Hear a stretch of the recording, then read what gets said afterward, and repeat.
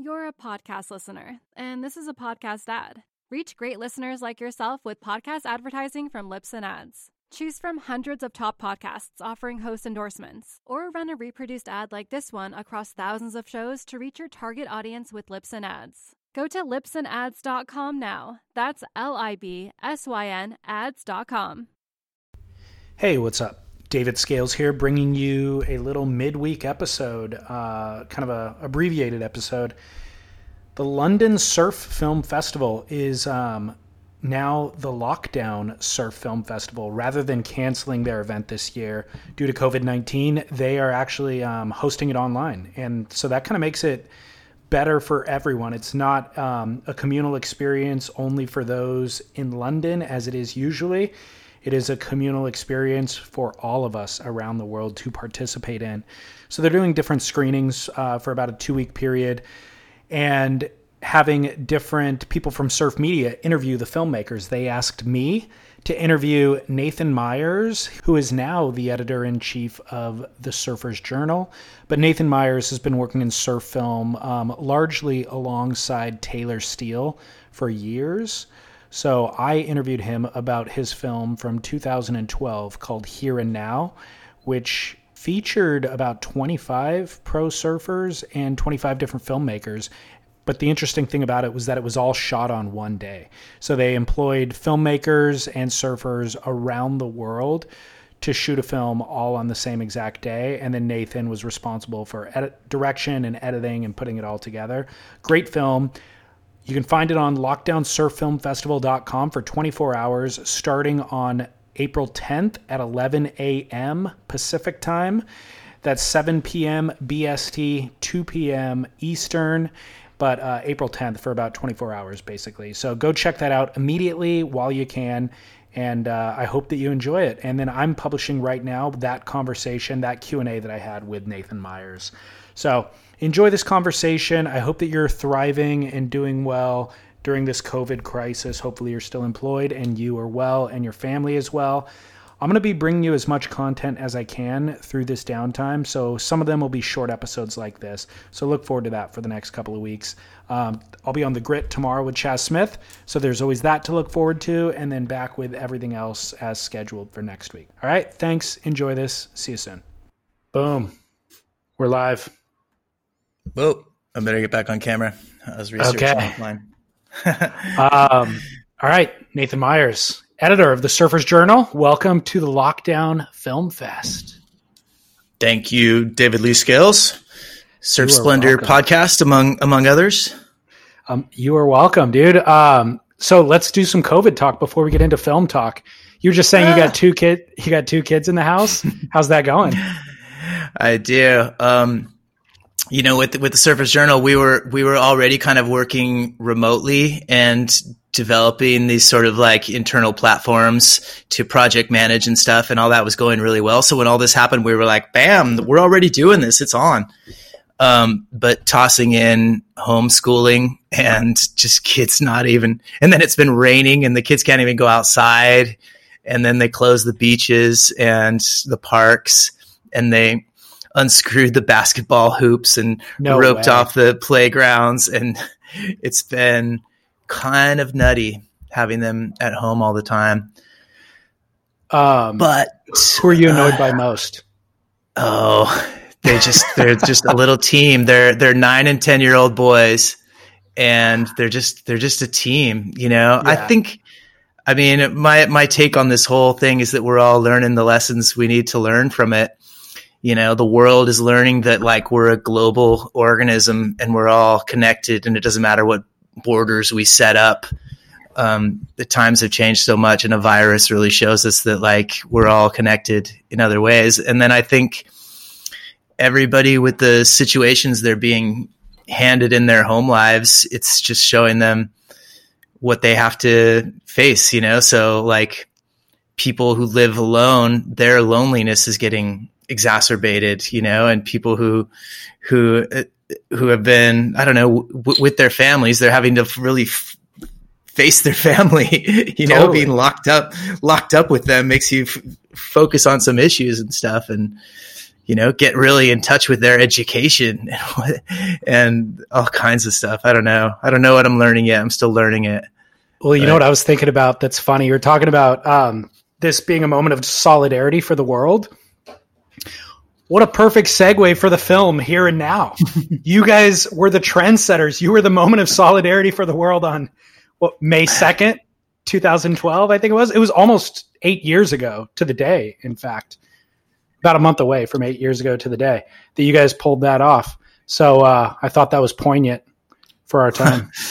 Yeah. Well, I mean, surfing and surfers are kind of like that. We've always been sort of citizens of the world and traveling so much and in touch with so many different cultures and stuff. So, I mean, I guess the way Here and Now came about is that Taylor Steele and I were doing the Intersection Project, where filmmakers from all around the world could make their own little 3-minute sections and submit them to a website. And then the users could vote on that. I mean, it was like American Idol for surf sections. And then the best sections went onto a DVD. So through the course of that project, we got to know so many talented filmmakers in their regions.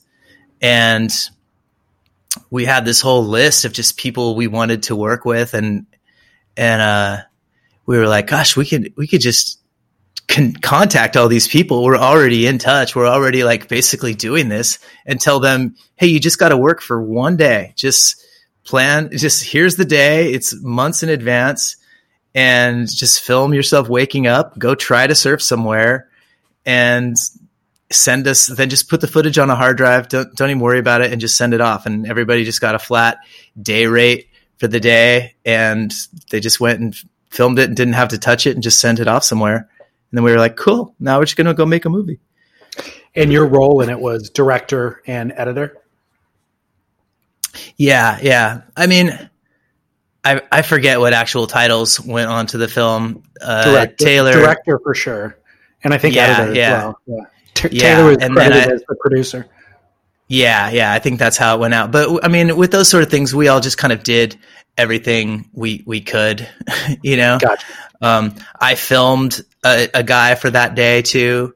And then like Taylor was doing a project in Byron Bay that was with Corona, and they had this house on the beach, and bands would go and stay at the house, and it was kind of a creative retreat for them. And they would stay at the house for a week. It was this killer little beach house with a sweet little empty beach break in front. And they would record whatever they wanted to at the house, a music video or an album or a couple songs or one song or just a live jam, whatever they wanted to produce out of it, because it was like a creative retreat.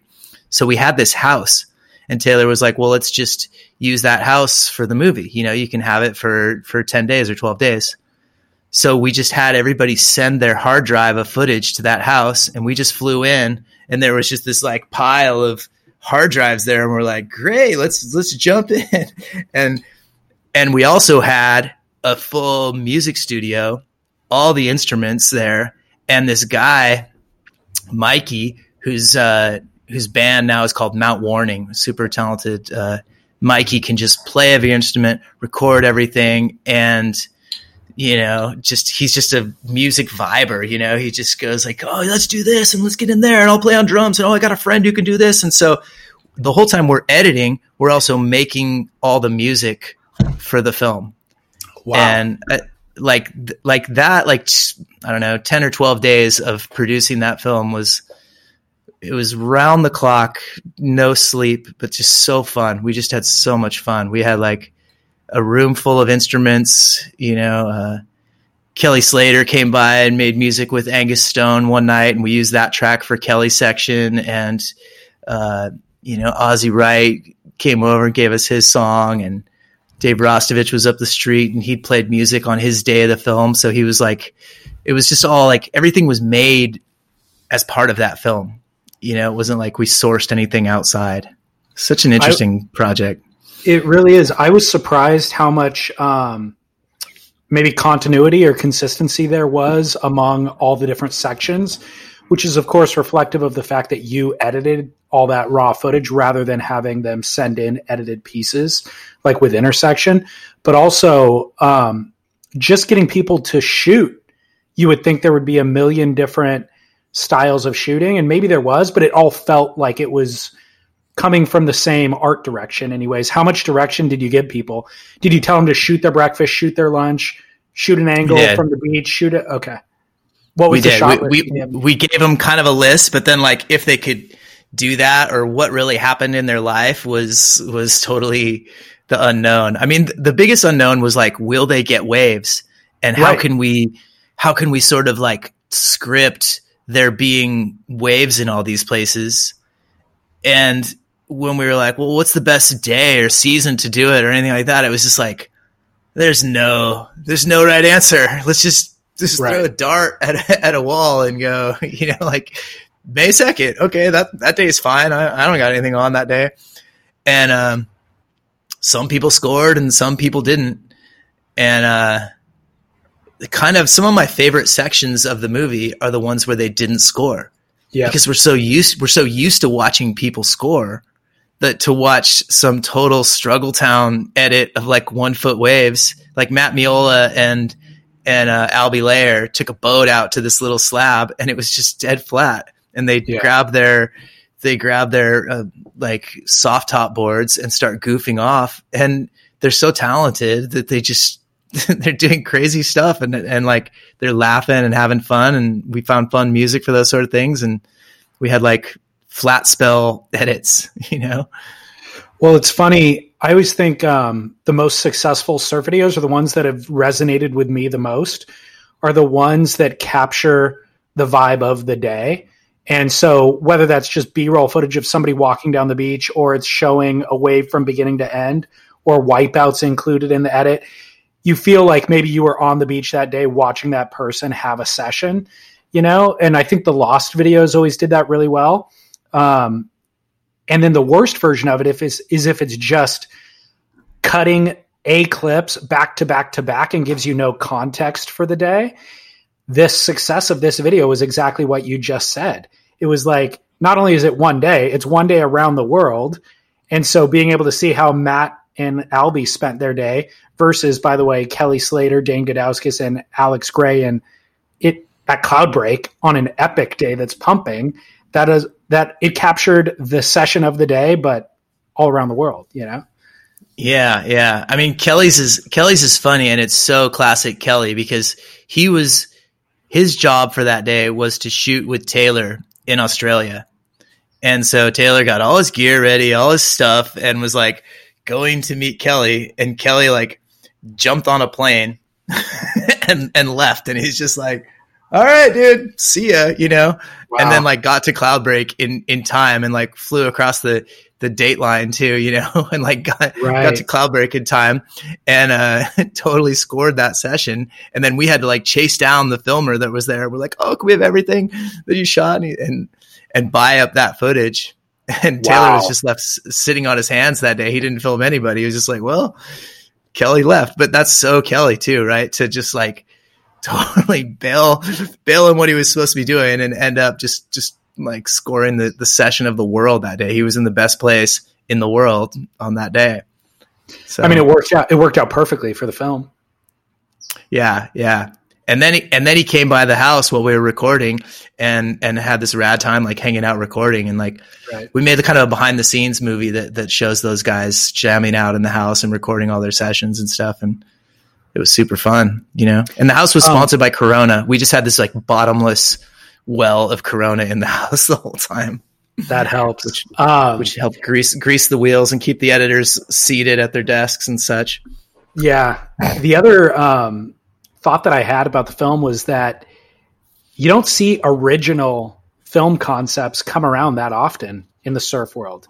Like things are so played out. It's just the same old surfing with B-roll footage. So I love that it was a brand new concept that, and I think Taylor's done that a lot. And I don't know how much, you were responsible for the concept, the initial concept, but Taylor's kind of reinvented himself throughout the years in a lot of different ways. But I loved that it was original. Yeah. Taylor's always really done that, kind of pushed like, oh, what's next and what's next, And, I think that comes from conversations, like a lot of the stuff Taylor and I have done together is like we, on trips, you spend so much time in a car traveling to check waves, and, you spend lots of time in cars on these trips that doesn't and end up becoming part of the movies, but it's really like what those trips are. It's like driving around a lot. And, we talk about these ideas all the time. So that's where Intersection came up from. And then Here and Now just kind of popped out of that. I think I'd seen the YouTube did a documentary where it was called One Day or something like that. And they just let anybody from the whole world submit their it was just like footage from dawn to dusk.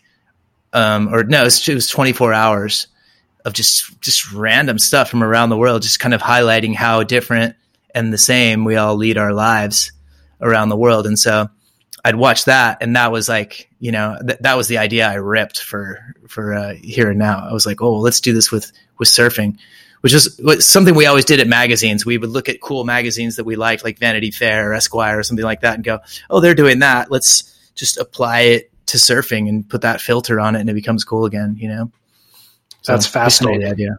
We stole it. Yeah. I mean, we'll call it inspiration. So I'm curious about the financial model. Like that 2012 was kind of at a moment where things were not being printed, or they were probably still being printed on DVDs, but people were less apt to go spend $30 on a DVD. Did the movie make money? Was that the model? And what is the viability nowadays for making money on a surf film? Yeah. I mean, it's all kind of changed. I mean, I think that was sort of the fail of Intersection, was that we dreamed up Intersection to be our solution to the digital age coming on, we were making movies that were in a sell DVDs model, and the internet was coming on, and we were going like, oh, what could we do different that's going to fit with everybody watching things online and being on YouTube and watching short clips versus whole movies and stuff. So we dreamed up Intersection, and it was based on selling DVDs. We'll give away $100,000 every year, but we're going to sell a bunch of DVDs, but people stopped buying DVDs. It's like we didn't see a little chink in the armor. And I don't think so. Here and Now was a few years on from that business model, and the only way to kind of get it done was sponsors. You get the whole thing paid for by sponsors, and so we. Another lesson from the Intersection model was don't give away $100,000 every year. You'll make more money if you don't. Yep. So we're like, let's stop giving everyone $100,000. Totally. So we just raised a budget for that one and paid ourselves a fee, and paid the editors their fee, and paid all the filmmakers the fee. And that one was just kind of like a gig, but at the end of it, there was this movie left over. It sold, some, but selling DVDs wasn't a thing. And then they kind of hang around, and some of them get picked up for places. I don't really know how much this one made or anything like that. I don't look at them in terms of that. When I look back, I just look at the projects on the shelves and think about the adventures we had and the good times associated with them.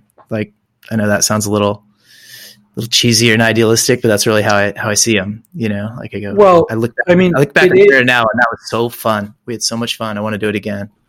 Yeah. I mean, the reason why the financial question is important is because you want to be able to do it again in the future. Like, yeah, those are great memories, but you'd like to have memories coming in the future.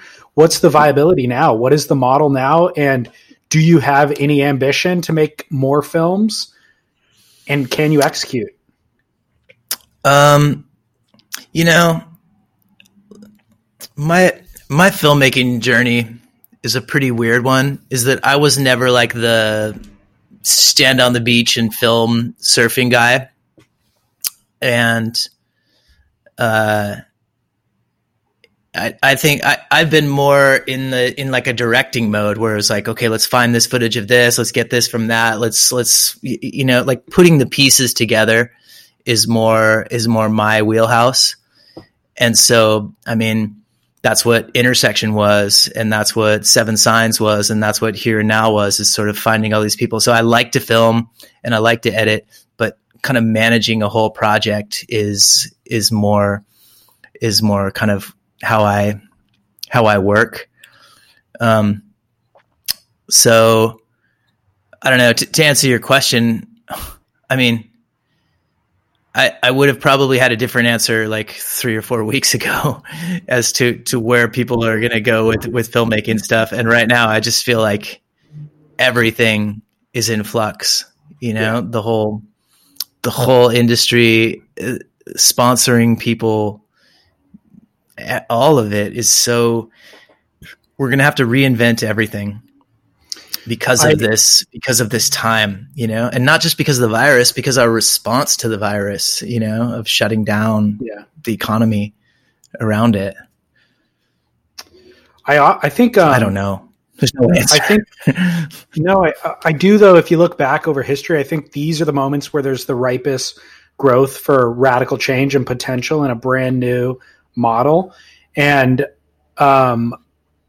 the financial thing that I was asking you about is almost, I don't know, it almost creates artistic boundaries around the art that can be created. So if there's no financial model, there's no financial reward, you can make an argument that artists need to create art no matter what. And they will be the ones who emerge out of this. And we might get better art, like the folk movement or something was just in the folk music movement was just in response to activism against the man or something. And there was no way to make money, but that didn't matter. They were just going to stand in the bread line and then make the music. So I feel like coming out of this, artists have more access to the actual gear. They have cameras on their phones, free editing software, a free audience that they can access through social media or YouTube or whatever. And the money people will then try to monetize it later. Brands will find a way to benefit off of it. But I feel like we might generate more art. Like, is it a better time to be a filmmaker now? There were probably barriers of entry 10 years ago that there aren't now, What do you think? I would agree, that the art will continue regardless, and we'll find a way to make it, work. I'm not worried about like the future of surf cinematography and filmmaking in general. Is just, it's gonna soldier on. And I think hitting the reset button now and again is nature's way to some extent. Totally. And I think creative thinking right now in this time, it's like, go home and think. How can we stay in your house and don't come out until you have a better way to do what we've been doing? It's like nature just sent us all to our room. Totally. You are polluting and messing it up, and you're all wrong right now. So go figure out a better way. So final question, as it relates to both of those topics, surfing and COVID. What's your surfing policy right now during COVID? Are you sneaking out and getting in the water, or when was the last time you surfed? Oh man, it's been a few weeks. There's no sneaking out right now. Our beaches are roped off and they're giving fines to people. It's not pretty. Yeah.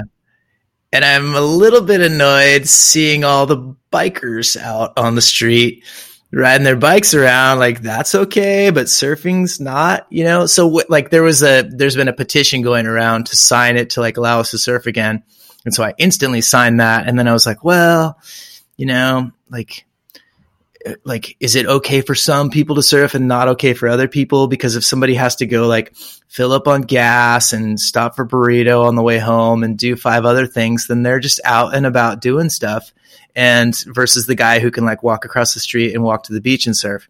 And is it okay for people who are just going to walk across the beach and surf and go sit at the peak and keep distance from everybody versus people who are going to play around in the sand a little while and goof off and skimboard and have a cooler and a beach blanket and stuff, like where do we draw those lines and make it make it okay for some and not okay for others. And it's So all what new would you do territory. if it wasn't roped off, if it was legal, if everything was the same, we're on quarantine, but the beaches aren't roped off, would you surf? Yeah. If it was if it was accepted and it was okay, like I'm not going to go outlaw pirate on this situation. Yeah. I'm really trying to like obey the rules and set a good example. Because that's what we're all doing. And that's what this is kind of about. Like, hey, we're all in this together. Yeah. I'm not worried about getting the virus myself. My wife and I actually theorized that we may have already had it and just didn't know it, which I think a lot of people kind of theorize, like, well, we had a really bad flu before this thing came to America, and she traveled to Asia before that. And, when all it was going on in China, so we're like, did we already have it? And we're just okay. Like, I'd love to just have like a button that said, I was dreaming of a button the other night that says, I've had it. Because there's some level where I just feel like I've had it anyways with just not seeing people and touching people. And, I saw it'd be a badge of honor to say that you had it. I've had it, Yeah. My initial reaction was like, can we just chickenpox party this thing and get it done? He was like, no, because people are dying, and right. you can't do that, and you can't say that like this person with asthma is not okay to do the chickenpox party or what. It's like, right. It's a little bit selfish to do that. So I kind of pulled back my chickenpox party theory. But I think it's a badge of honor. If you survive coronavirus or COVID-19, that is an absolute badge of honor, and I'm sticking with it. And I congratulate you on your supreme genetic and immune, makeup. So congratulations. It's Nathan Myers. The path out of this thing is like for us to develop the antibody, right? Like we're not going to have what do you call them, an immunization for another 2 years at best, being, right. Like they say, like late 2021, we might have a cure for you. So it's like the path out is to get it. We just can't all get it at once and overrun the healthcare system. So right. Flatten the curve, shelter at home, and watch the Lockdown Surf Film Festival.com. Watch here. That's and right. now. Yeah. Hey, thanks guys for hosting this thing and keeping some quality entertainment up there, and reflecting back on some of these fun films we've made. And I want to shout out to all the different filmmakers and all the different surfers who participated in this thing, because we were all sort of separate but together in the same time. Like, like everybody just shared a little bit of themselves. It was very like kind of like this time, we were like separate but together. Like we all made this movie together, and it was just so cool. It was so fun to like share in everyone's days, going like camping with Pete DeVries and, messing around in Maui with Matt and Albie and Ozzy and the Goons going camping on their beach, and Rasta's little farm, and, Costa Rica and Portugal, and so many fun little adventures, and everyone just had to commit one day. So yeah. I'll throw it out there. Let's do it again. Reach out to me, people who want to film one day, and we'll pick a day and do Now and Again. Now and Again. Here Now, the sequel. Yeah. Awesome, dude. I love it. It's a great idea. When awesome. We can go outside again, that is. Of course. Give us something to look forward to. All right, Nathan Myers, this has been a little slice of heaven. Great. I haven't seen you since Florida, actually. I haven't seen anyone, man. That's a good point. I love hanging out with people. I know. Don't let this end. Let's keep talking when this is over. I'll get a hold of you. Watch the film first. Yeah, there you go. All right, everybody, enjoy the film. Nathan, thank you for your time. Thank you. You got it.